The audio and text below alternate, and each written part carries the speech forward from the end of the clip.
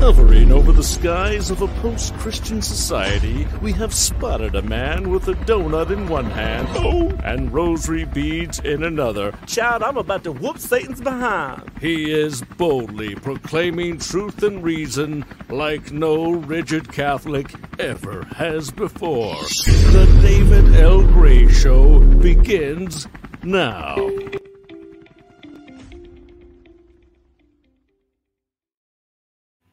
Welcome in to the David L. Gray Show, voicing truth and reason. I'm happy that you're here, tuning into this live stream. I'm going to have Father Lovell in here, Father Lovell from the Coalition of Council Priests. He'll be in here shortly to talk about this high-tech lynching that's going on with Father Frank Pavone from the Priest for Life. I posted a short earlier in the day talking about some things I want to talk about, what I see going on with this coming out of the Holy See. I think this is really more, this does have something to do with Father Pavone, but this is really a strategy of a bigger thing that I think the Holy See wants to do. They're using this vague language that they're calling blasphemous social media communication. That's very vague. We don't know what it means, but I think it can be applied to a lot of people at this moment, whoever they want to apply it to. That's in a clerical state. They can apply it to Father Altman. They can apply it to Father Hammond. They can apply it to Father Dave Nix. They can apply it to all of the priests, or many of the priests who the Coalition for Council Priests is representing. So that's why I want to talk to Father Lovell about this. So there's a lot going on. Also, I think in that short also called this buck breaking. Last year, I think with Father Altman, early this year, I used the language buck breaking. What plantation masters used to do to their slaves, when a slave stepped out of line, they would beat that slave in front of the other slaves to make an example out of them. It was called buck breaking. All right. So we see a little bit of that going on right now as well, too. So Father Lovell's going to come in shortly. We have a lot of questions for him to find out what's going on. I don't even know how a priest can be returned back to the lay state and not have any means of appeal. So I have a lot of questions. I'm going to get those to Father Lovell. If you have any questions, please drop them in the comment box below. We'll get to those. But before we go on, I just had two quick notes. If you see in the description box, you see the show is being sponsored by the Saint Maker. There's a link in there to saintmaker.com/David Gray. So you can try out your Saint Maker. It's a Catholic daily planner. I use it religiously. It's really helped me in my spiritual life reduce near occasions of sin and really put myself in a better position so I don't have to go to confession more often. But going to confession less often, having to go less often is very, makes me happy. It really does. And it means something when I see my spiritual life, my prayer life being improved. And I owe it all in great parts to the Saint Maker, helping me organize my day. So check out the sponsor, Saint Maker. Check it out. You can get like a year supply, a month supply, but I really encourage you just to check it out. If it helped me, it can help you. Also, I want you guys to check out a new course that I have over at stdominicsmedia.com. I'm having a course on the Catholic Catechism of the Catholic Church. I'm not doing a whole year thing. Who has time for that? I just have 39 short talks on a catechism that I'm rolling out. I have 2 up there now. So let me show you what you do when you go to stdominicsmedia.com.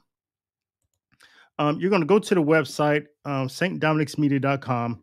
And then what you're going to do, you're just going to click on courses. You'll see 2 courses up here. You see my course on a Catholic catechism on Freemasonry. And but click on the Catechism on the Catholic Church with David L. Gray.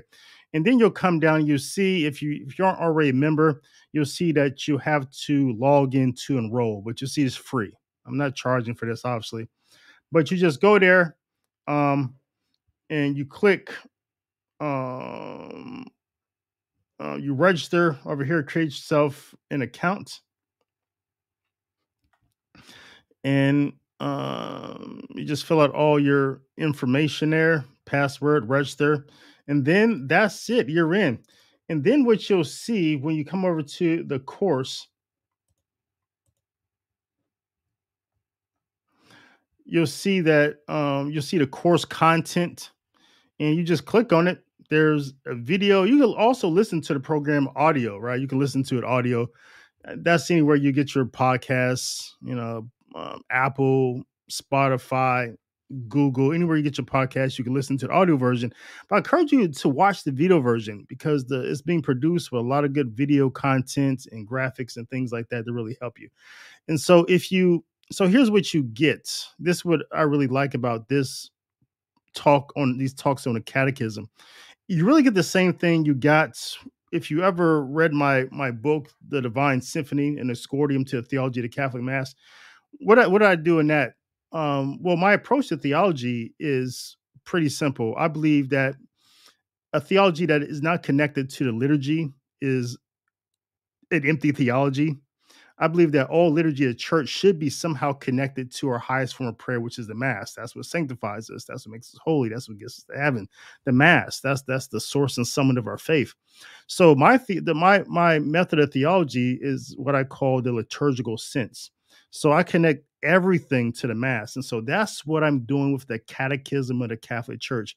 I'm taking what the Church teaches in the Catechism, connecting it to the liturgy, so that people can learn their faith in a way that's you can apply it. You can live it through the Mass. So that's why it's so essential. All Catholic theology has to be connected to the Mass, because a theology that doesn't teach us how to live our faith through the liturgy is, I think, just a void theology. So check it out. And that's really all I have to say about that. I'm about to bring Father Lovell on now from the Coalition of Council Priests. Father Lovell, how's it going? Good, David. How are you? I hope you and your family are having a blessed Advent, especially as we start this last week leading up to Christmas. Yeah. Thank you so much for those prayers and those well wishes, and I wish you the same as we approach 2023. And it's amazing that Father Lovell from the Coalition of Council Priests, and please check out their website. That's councilpriest.org, councilpriest.org. We're going to talk about he has a priest that's with an S as well, and they had a statement on their website regarding Father Frank Pavone. So we're going to talk about that. But Father Lovell, he's been on the show so often. He's our resident priest pretty much. And so I'm just happy to have you back on. And it's crazy that we have to end 2022 like this. Absolutely. And thank you for having me on. And I think I can say right now that Father Pavone has been excellent in getting out in front of this story. He obviously is probably, at least in my opinion, probably the most well-known American priest around the world.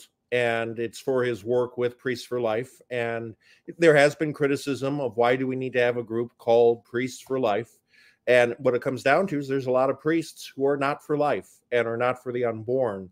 And we might call into question from time to time certain things that people do, like Father Pavone, but that doesn't mean that he should not be defended and should not get full support of the justice of canon law for what is going on now. What it looks like, and he's put out statements, which everyone could check at priestsforlife.org. He's put out his own statement basically saying, here's a timetable of what's happened. It looks like, though, he was blindsided this weekend by this. Once again, the bishops, including this time the Apostolic Nuncio, did a horrible job in getting the message out. And unfortunately, Father Pavone found out that he was being laicized, not by his bishop, not by the Vatican, but by Catholic News Agency. And so how does that, Father Lovell, how does that even happen? 'Cause that's one of the things that really shocked me over the weekend. I was, I'm in Germany, so my time is a little bit different than your time. So Matt mom, right? She sends me a Twitter message, and I'm waking up, and she's like, "Oh, I guess you're asleep. You didn't know about what happened." She doesn't give me any context, but so I search around and I find out, one mad mom, she played a little game with me. And so, but that's the first thing that really shocked me about this whole thing was that how does because what I'm finding out from you, from people like Father Altman, is that there seems to be supposed to be like some sort of process, but this seems like a summary judgment, and there's no. I mean, how does this even happen? Can you tell us that? Well, I mean, to be honest with you, and I mentioned this this morning to Patrick Madrid, is that what has to happen is that to just be simply laicized, the priest at least would be suspended first. Now, I'm not a Right. canon lawyer. I don't play one on TV, and I'm not playing one now. But being canceled for the last 10 years, I can tell you that there's usually a process that before you get laicized, that you are suspended. People know that. And yes, not everything that the bishops are doing or saying, including the Vatican, about a particular canonical case is made known to the public. That's understandable. But to go from having faculties to not having faculties and basically being told you're no longer a priest, that seems pretty extraordinary to me. And that doesn't seem to show a very good process because a priest should be canceled first. Excuse me, should be suspended first before he's told, by the way, not by his bishop, but by the media, that he's been laicized. Yeah, that seems like just a process that's just so completely unheard of. So, and also the part of having no appeal, this is what this the media thing is saying again, from CNA and all the sources that are picking them up, that there's no appeal in this process. Is that even in canon law? The only one that can claim that there is no appeal is the Holy Father himself. And Oh. more than likely, they must have run this past Francis in order to get that approval to put that in there. The only thing that I think that now Father Pavone could question is the way they went about it. And in fact, I'm on the Diocese of Amarillo's website. They finally posted today the message from the Apostolic Nuncio. Okay. Again, why on earth was the following sent, as it says, December 13th, to all the bishops of the United States? Why on earth did Father Pavone only find out this past Saturday, which was the 17th? Are you saying that they were basically allowing him to minister and celebrate Mass and the sacraments publicly up until that time, even though they knew this? That just seems very, very odd. Yeah, that's the strangest thing I ever heard of. I mean, what if he's out here baptizing? What if he's out here marrying people? I mean, this is the whole thing is just it smells really, really, really funky. And I noticed on your statement that the Coalition for Council Priests made, and again, that's councilpriest.org. Go to the website. You can find out more about them there. Also, contribute to their mission because they need our help to keep going, help priests who are counseled. But on your statement for our level, you had made mention, you had, I think, quoted Father Pavone and the work he had been doing over the years with council priests and issuing statements and words of support to that cause. And he had said he had been, according to your statement, he had been hearing for years from priests who were canceled because their bishop didn't like the pro-life work they were doing. This is like really weird to people. Like, and let me also say this on Twitter. I noticed some priests, we could call them leftists or whatever, but there were some priests that seemed to rejoice about this news about Father Pavone. And one of them I noticed had said that this wasn't about his pro-life work. But Father Pavone's statement is saying the opposite. Like, priests do get in trouble because they're pro-life. Explain that. Why is being pro-life bad? Well, first and foremost, everybody should know it's not. Every single Catholic has to be pro-life. It's as simple as that. Now, I think that some of these priests, not to speak for them, but they're probably trying to play what we call the obedience card. Is that a priest makes obedience to his bishop, and if his bishop certainly says something, that it should be followed. Now, there is, as you well know, and we've discussed this on your show, that there is different kinds of obedience, and what the obedience that a vow of obedience of a religious owes to his superior is different than what a wife owes to her husband and what a husband owes to her wife. Similar, what the promise, and keep this in mind, secular priests, diocesan priests do not take vows. The promise of obedience that we make is obviously going to be different. So when people want to throw up their Padre Pio, that's always the great one example that, look how obedient he was. Well, yes, but Padre Pio took a vow of obedience. All right. That is different than the promise of obedience to be a co-worker with the bishop. And I highly encourage, I'm going to say this right now, I do not get any royalties for this, highly encourage everyone to read Dr. Peter Kostevsky's book, True Obedience. It's an excellent little book, about 100 pages, that explains what true obedience is. And we need to start having more of a conversation. This is one of the reasons I went on the Patrick Madrid show this morning. We need to have a conversation between all the three camps that I mentioned. And we have to have a dialogue about what obedience is, because I'm tired of this, well, he's the bishop, just do what you say, do what he says, because I think a lot of people want to hide behind that, and problems can happen. I think a lot of people knew about McCarrick. In fact, I know they did, decades in advance, and they hid behind, I'm just doing what my bishop is telling me to do, and I'm going to be silent on this. And there was a lot of damage done to the church because of that. And so we need to have that conversation. And so I would like to see people come out and agree the bishops handled this poorly, not the first time, and that this needs to be resolved. There are a lot of upset people that do it a week before Christmas, all right, shows the problem that the bishops have in dealing with things like this, all right? Are you telling me that not one bishop in the USCCB, and I'm including the good bishops, did not come out and say, hey, wait a second, this is going to look bad that we're defrocking a priest 1 week before Christmas?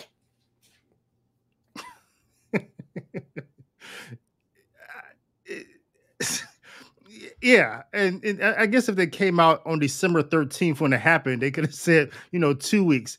It really just blows my mind. I mean, how this, and so one thing I was thinking about, Father Lovell, and I said this earlier in the day, that it smells like to me that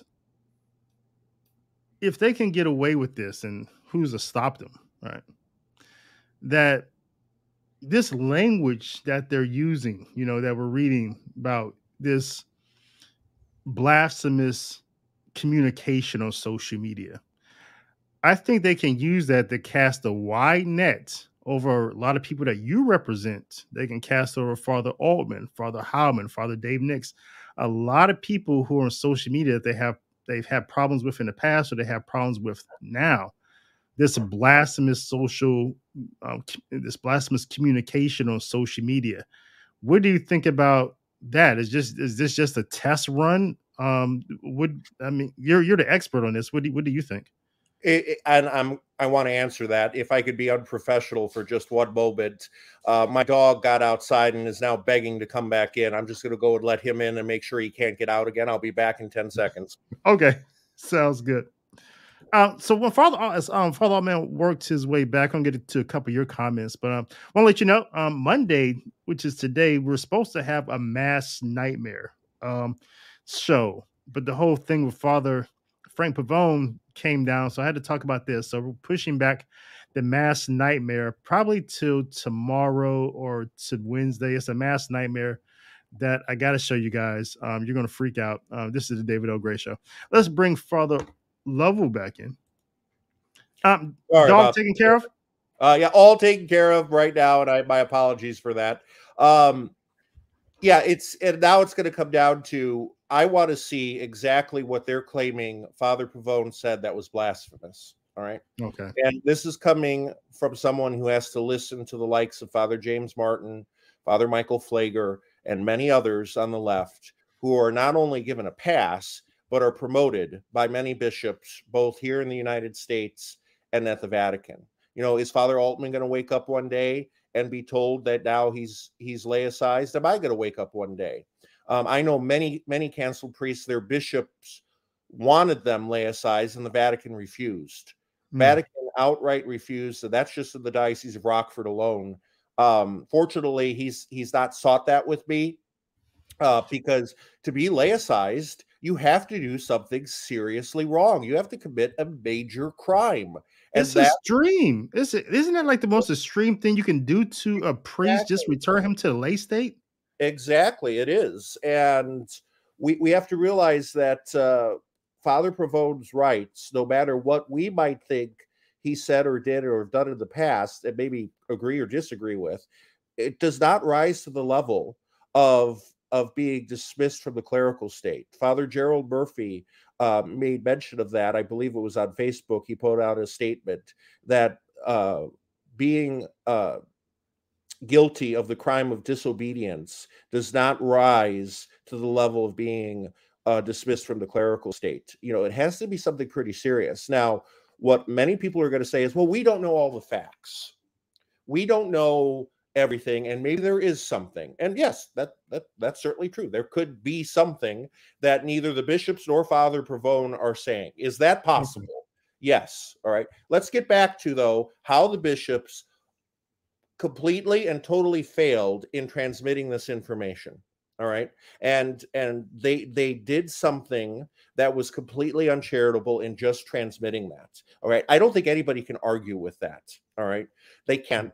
And to do it right before Christmas is just a horrendous, in my opinion, crime to commit against a brother priest. And I think bishops need to start realizing that the priests in their charge are not just spiritual sons, they're co-workers. And they need to work together. Okay, this seems vindictive, and it's basically the Vatican and the liberal bishops of the USCCB basically saying, look, we can do whatever we want, and if you say something on the conservative side that we don't like, we're going to kick you out.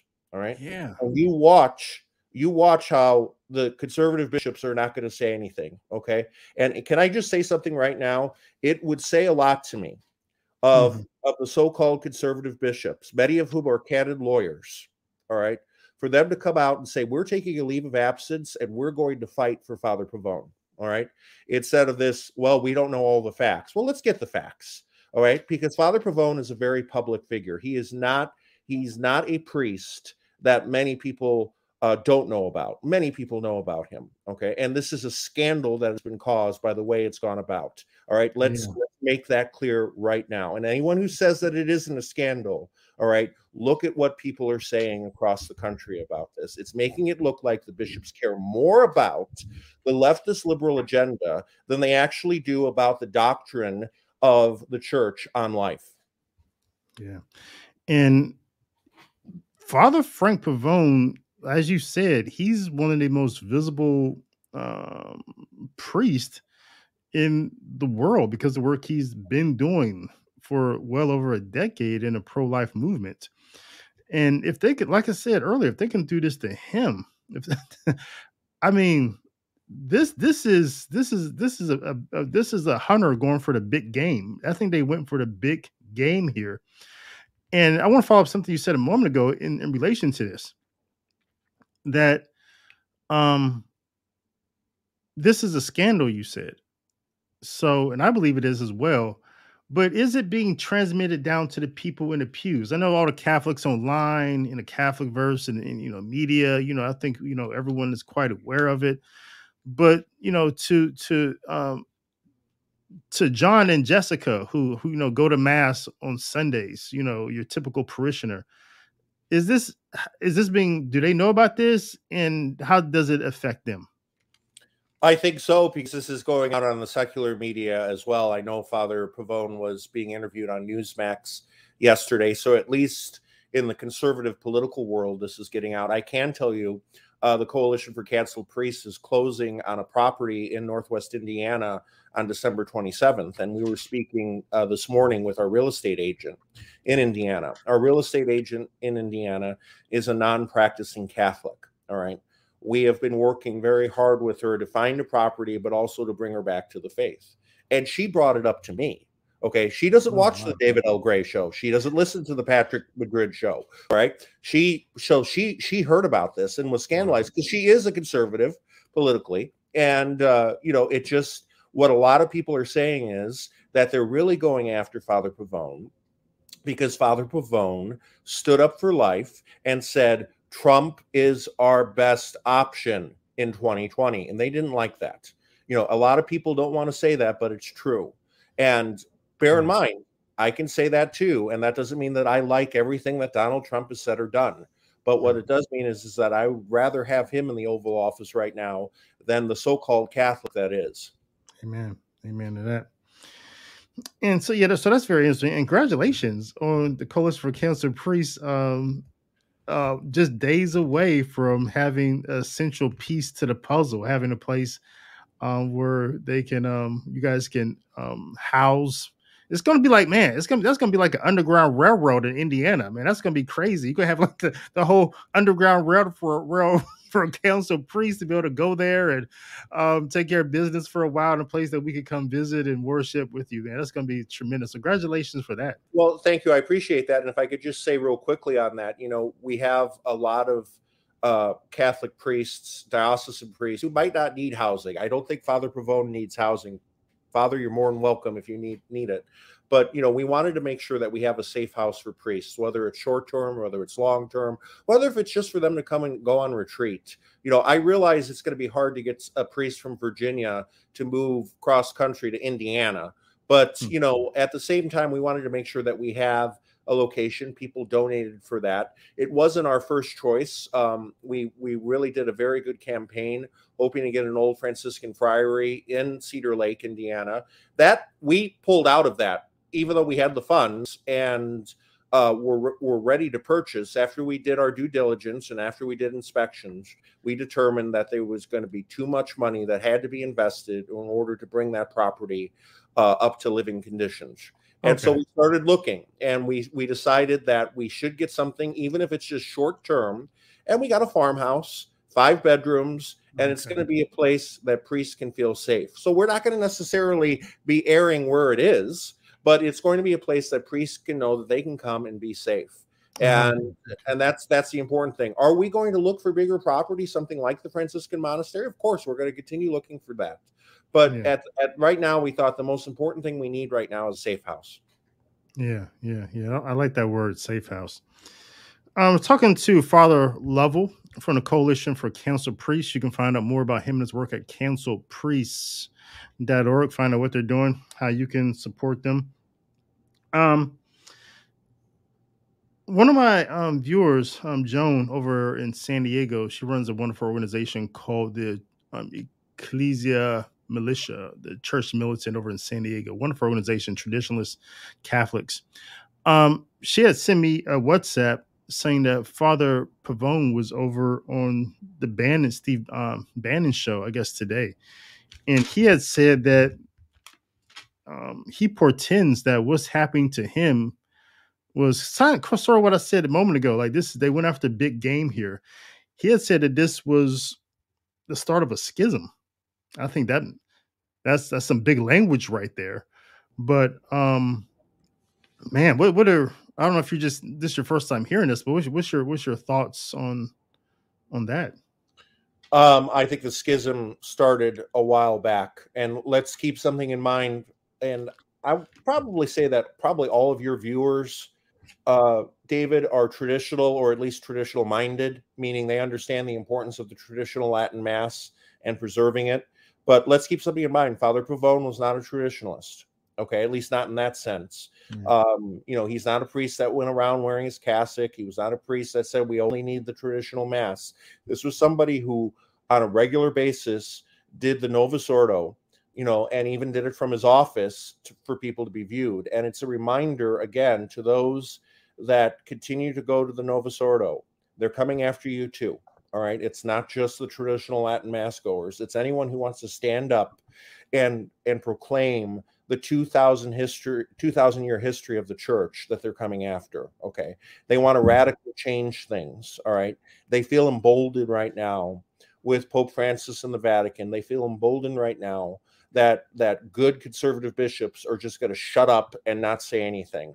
And I want to encourage, and I've been saying this, I want to encourage the Burkes, the Schneiders, the Corleones, the Aquilas, list any name that you consider a so-called good bishop, okay, and say, what are you going to do to help Father Pavone?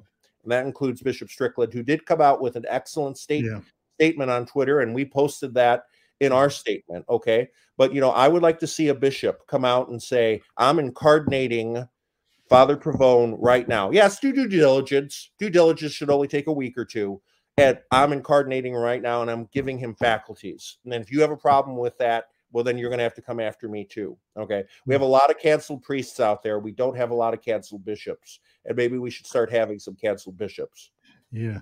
Is that even possible? So if he is returned to the lay state through some sort of action by the Holy See, can a bishop incarnate him or reincarnate him? Is that a thing? Let's find out. I'm dead serious. I am dead serious. Let's find out. I would like to see, especially if he's a canon lawyer, say, no, canon law was not followed in this. Father Pavone is still a priest in this diocese, and I'm giving him faculties. It's this, they play dirty on the other side, and we see time and time again, priests like Father Flager get accused, get put back into ministry. He was just put back into ministry. And look, I'm not saying that he did anything wrong, nor am I implying that. What I'm saying is that we see how Father Flager plays the game, and he plays it well. And as conservatives, as traditional Catholics, as pro-lifers, we have to realize that we need to start playing similar to what they are. Not exactly, but we could take a leaf out of their playbook, and we need to start doing that. And I hope Father Pavone, and I'm going to still call him Father Pavone, fights this. And if he needs to fight it in the public square, fight it in the public square. And I would like to see more bishops stand up and say this was wrong, especially how it was handled. Some of these bishops, they remind me so much of Democrats. And in this way, I'll say this, that you know how Democrats, something will come out. Let's just say, I don't know, just pick one story. It's so many out there, but just, I don't know, just like Hunter Biden's laptop. 2 years ago, they said, 3 years ago or 2 years ago, they said, this isn't even a thing. It's not real. It's fake news. All right. They told this whole story. And then, a little while later, as everything does, it comes out and we found out, it's real, has crazy things on it, drugs, child porn, whatever, has just crazy things on the laptop. And then everyone realizes it and say, oh, well, that's old news. It's not even relevant anymore. Well, that's because you said it was fake news for 2 years. And so they just move on to the next thing. No consequences, nothing. They just move on, just brush it off. And they just keep going, just keep the dog and pony show going. And so when I hear Catholics, whenever something happens, to traditionalists, something negative, right? And or a priest gets canceled, we always like to bring up, Satan's right-hand man himself, Jesuit James Martin, and say, well, what about James Martin? Or what about this guy? What about Father Grinder and all these people? And I know the bishops know this dichotomy. They have to know that the just the duplicity in the scandal and how this all looks, letting Jamie Martin just run around saying that the Catholic Church is wrong about its teachings on same-sex attraction and that people are actually born that way. All these heresies that he's spewing, they have to know that this doesn't look right at all. Even when Monsignor Grinder is put back into a parish and you see Father Altman still outside, and they don't care. They just move on to the next thing. Because there's no consequences for their actions, just like the Democrats. Just no consequences. So, Father, what are your thoughts there? It's interesting that you say that. A week ago, I was interviewed by Damian Thompson of The Spectator over in the UK, because we do have an outreach now in Europe. Excuse me. And Damian Thompson, no fan of Pope Francis, conservative from all I can tell. And he interviewed me on his Holy Smoke podcast, and he had some strong words for Father Altman. Okay. He had some strong words. And he brought up something that I've heard from people say in the past, that basically Father Altman came out defending lynching in the South. Mhm. So I went and I found the homily where they claim that. I listened to the homily, and I'm thinking to myself, how can anyone get this from Father Altman, what he said? I mean, I actually, after the homily was over, I thought, that's it? That's what he said? And people are throwing a fit over it? But it keeps getting out there. And what's happening is people aren't actually listening to what Father Altman is saying. They're listening to what the pundits are saying, what the talking heads are saying, okay? And they might claim that you and I are talking heads, but let me tell you something right now. You and I both know Father Altman very well, all right? And he does this. And I am so glad that we were on there. Damien thought it was an excellent interview. I'll probably be on there again. You know, I'm not going to obviously burn any bridges with him. I think he's a very good journalist. But again, you get this idea about Father Altman, not based on what Father Altman actually said, but somebody else's commentary on that. And so what I say for Father Pavone, what I say for Father Altman, I say to Father Pavone, let's look at what Father Pavone actually is saying, not a talking head, whether it's coming from the Bishops' Conference, the Vatican, or anywhere else. And we all have brains, as Father Altman says. Let's use them, okay? And we can determine for ourselves whether or not Father Pavone is guilty of this. Now, somebody's going to say, whoa, wait a second. This is why we have the church. This is why we have a hierarchy. This is why we have canon law and trials. All right, but I'm just saying, getting back to my original point, they handled this horribly, and they need to be held account to that. Whether it was right to remove Father Pavone from the clerical state or not, how they handled it was that. So I'm gonna challenge anybody who's going to challenge me and to say, are you saying that how the bishops handled this was a good thing? All right, and was handled correctly? And I don't think you're going to find anybody who's going to say that. They're going to be stretched to say that. And to give Patrick Madrid credit where credit is due, you know, he came out and said that he was, I believe the word he used was baffled when I was speaking to him, that certain priests, and he didn't mention their names, so we all knew he was talking about Jim and Martin, that, you know, why is he still allowed to be in, but Father Pavone is not. And you know, it certainly is a hypocritical thing that, again, goes back to politics.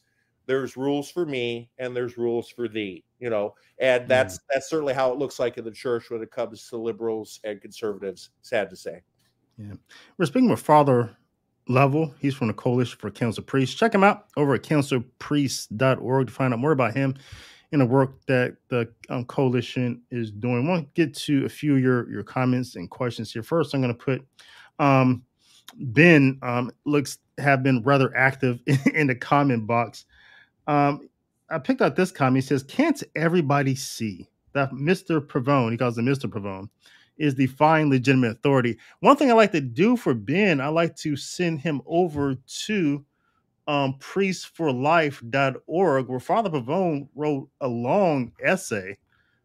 He says, Father Frank's comments on the latest development. And there, one thing, Ben, I think you want to go read, like Father Lovell said, go read from Father Pavone himself, and he responds to the complaints or charges or whatever against them. And it's a really nice letter, and he challenges the whoever, you know, arrived at the decision to sit down with him, lay out the charges. Apparently, he doesn't know what the charges are. He doesn't even know what's going on. So he's asking for a full public explanation of what's going on. So all this talk that's out there in the Catholic verse about Father Pavone is a bad person, did bad things. Well, somebody should have brought that to him. According to Father Pavone, that just hasn't been done. What's your thoughts on that, Father Lovell? Yeah, I mean, I'm glad that Ben, that's his name, apparently is privy to information that the rest of us are not. But David, I just emailed you right now what Father Pavone sent me and our due diligence coordinator, Father Scott Duvall, yesterday, of links to look at in regards to his defense. And I hope you'll post those at your website so that people can see them. I haven't gotten through all of it myself. All right. There's a lot of information out there. And you know what? This is not an infallible thing. All right. The Pope can get this wrong. All right. It's not a matter of faith and morals. All right. This is a canonical judgment, okay, that can be overturned. And in times it has been overturned. All right. Okay. The Pope can decide, no, I was wrong. I was given wrong information by bishops, and restore Father Pavone's faculties immediately. Now, some will make the argument, and I think I'm one of them, that this was done illegally, at least from the information that we was given, and is henceforth, according to canon law, invalid itself. All right. The Pope just can't come out and say, Father so-and-so is now laicized without an explanation, without a trial, without the priest having the ability to defend himself. All right. Yeah. That's not how the church works. We're not ruled by positive law that way. There's a reason we have canon law. So, Ben, I encourage you to go read canon law. Yeah, I really hope that process, and there's some due process in place. We know there's due process in place. I hope Father Pavone gets opportunity to have that have what's due to him as a priest, have that justice that's due to him, because it's I mean, what is he supposed to do? I mean, take this to the Hague? I mean, it's just so I hope that the process that we already have in place in canon law is followed. There seems to be a tension, I think. I commented on this some time ago when people were upset about Archbishop Broglio being elected president of the United States Conference of Catholic Bishops, and how some people on the political left haven't, they've been upset about a lot of people who have been elected as president of USACB for a while.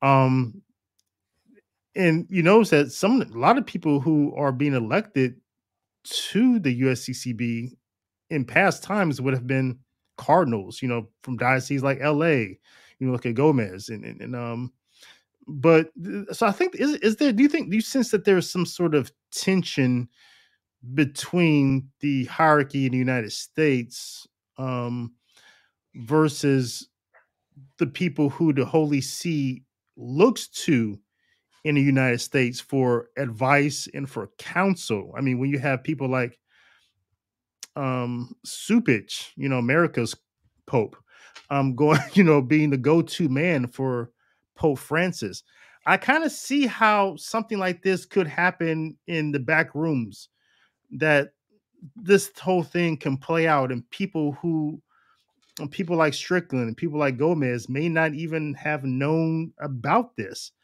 Do you see that same thing as well? Do you see two different factions? Well, just real quickly on this specific thing, the Apostolic Nuncio seems to make it clear that this was sent to all the bishops. So if it wasn't sent to all the bishops, either the bishops are lying or the Apostolic Nuncio is lying. So we have to go under the presumption of what the Apostolic Nuncio says, that this was, in his own words, sent to all the bishops of the United States on the date that he puts in that document, which I don't have in front of me right now. All right. That said, can I give you a story about Cardinal Supich when he was made a cardinal? All right. Please do. So obviously the Chicago local media went out there. ABC Channel 7 went out there. And this was going to be the first time that Archbishop Supich actually met Pope Francis. So he was made a cardinal by Francis without personally knowing him, which is fine. I mean, the Pope can't meet everybody all the time, even people that he's going to make a cardinal. He has to base that off of advice from others. All right. Yeah. But what we found odd was that right when now Cardinal Supich landed, he had a private meeting with Francis, and they tried to cover that up. And even the local media was kind of like, well, why are you guys trying to cover this up that you're meeting one-on-one? I mean, nobody would have found that odd that the Archbishop of Chicago, who's about to be made a cardinal in the next day or so in the consistory by Francis, is having a private meeting with him. But they tried covering it up. They tried to deflect that was actually happening. And I remember watching that. I think this is 2015 or 2016 when he was made a cardinal. And I thought, this is odd. Why are they doing that? Why do they want to make it seem like that Francis is not meeting with him right before he's made a cardinal. I would have thought it would have been a non-story. In fact, it seemed like they turned it into a story by trying to cover it up. You know, I mean, David, to be honest with you, would you have been surprised if you were covering a story and they said, "Oh yeah, and he had a private meeting with Pope Francis 2 days before he was made a cardinal"? You're going to go, Yeah, why wouldn't he? Yeah, yeah. You know, especially if they don't know each other. You know, I would say, yeah, that's what's wrong with that? But they tried to cover it up. So it's odd things like that. But I can tell you, there's a lot of backroom going on, and there's bishops that have more power than others, and I think most people know that. And I'll tell you this: I said this to Damian Thompson. Could you imagine if Archbishop Gomez was the liberal, and the Pope was the conservative, like Benedict, and McElroy was a conservative, and they made McElroy a cardinal, but not Gomez? The left would have been throwing a fit because, as far as I know, we've never had a Hispanic cardinal in the United States. And I think we should. And I think it's time. I'm not saying it should be Gomez, but what I'm saying is that he is the Archbishop of the largest diocese in the United States, if not the Western Hemisphere. The Archdiocese of Los Angeles is bigger than all Ireland. And you know, and I'm sorry, but there should be a cardinal. And to make the suffragan, who's just another Irishman, and when I say that, that's not a pun against or a slander against the Irish. It's that we've had a lot of American Irish bishops, and they've not always been great or good. All right, yes, we've had some great ones like Fulton Sheen, but we've had some bad ones too, and they've caused a lot of damage in the church, and we have to be mindful of that. And there seems to be a stranglehold on appointments, as one of my attorneys said one time. You got quite the Irish mafia running the Church of the United States right now. And again, let me just say this before people jump down my throat for going against the Irish. It's not the Irish I'm going against. Okay, it's these Irish American bishops that keep getting appointed. It does look like a pretty closed group. Now, are there exceptions? Of course. Supich, Bernardine, Gregory, those are all exceptions. But you know, the rule is most bishops are from Irish descent, and we have to realize that Hispanics do deserve to have a cardinal represent them here in the United States. Yeah, I mean, it's a huge Hispanic and Mexican population all throughout the United States now. So it's only politics in undermining explains why Gomez is not a cardinal, but it's quite phenomenal. I was speaking with Father Lovell from the Coalition of Council Priests. He's on the show. We've been talking about Father Frank Pavone trying to use reason and logic to try to understand the illogical and unreasonable things that's happened over the weekend concerning Father Frank Pavone. So quite the tragedy. As far as the pro-life movement go, it seems to be that Father Frank Pavone apparently is still going to stay in his position as the president of priests for life, right? As far as I know, I mean, this is really the first business day that this is happening. And again, I hate to sound like a broken record. For this to break on a Saturday night is a problem, in my opinion. And this whole, well, we can't say things because we don't want to risk lawsuits. I think the bishops are risking lawsuits by Father Pavone for this, and I do hope that he does sue if he has a libel case against them, because this was handled poorly. And you know what? People could say, well, we don't know all the facts, and we got to wait and see until everything comes out. Well, guess what? Then the bishop shouldn't have done this as they did. And they, if there is really something, they should have led with that. And basically said, look, this is the reason, not these vague adjectives, as I like to say, of blasphemous or blah, blah, blah, blah. You tell me specifically where Father Pavone broke canon law, and you tell us that he had a trial, you tell us that he knew this was happening, that he was suspended for a time.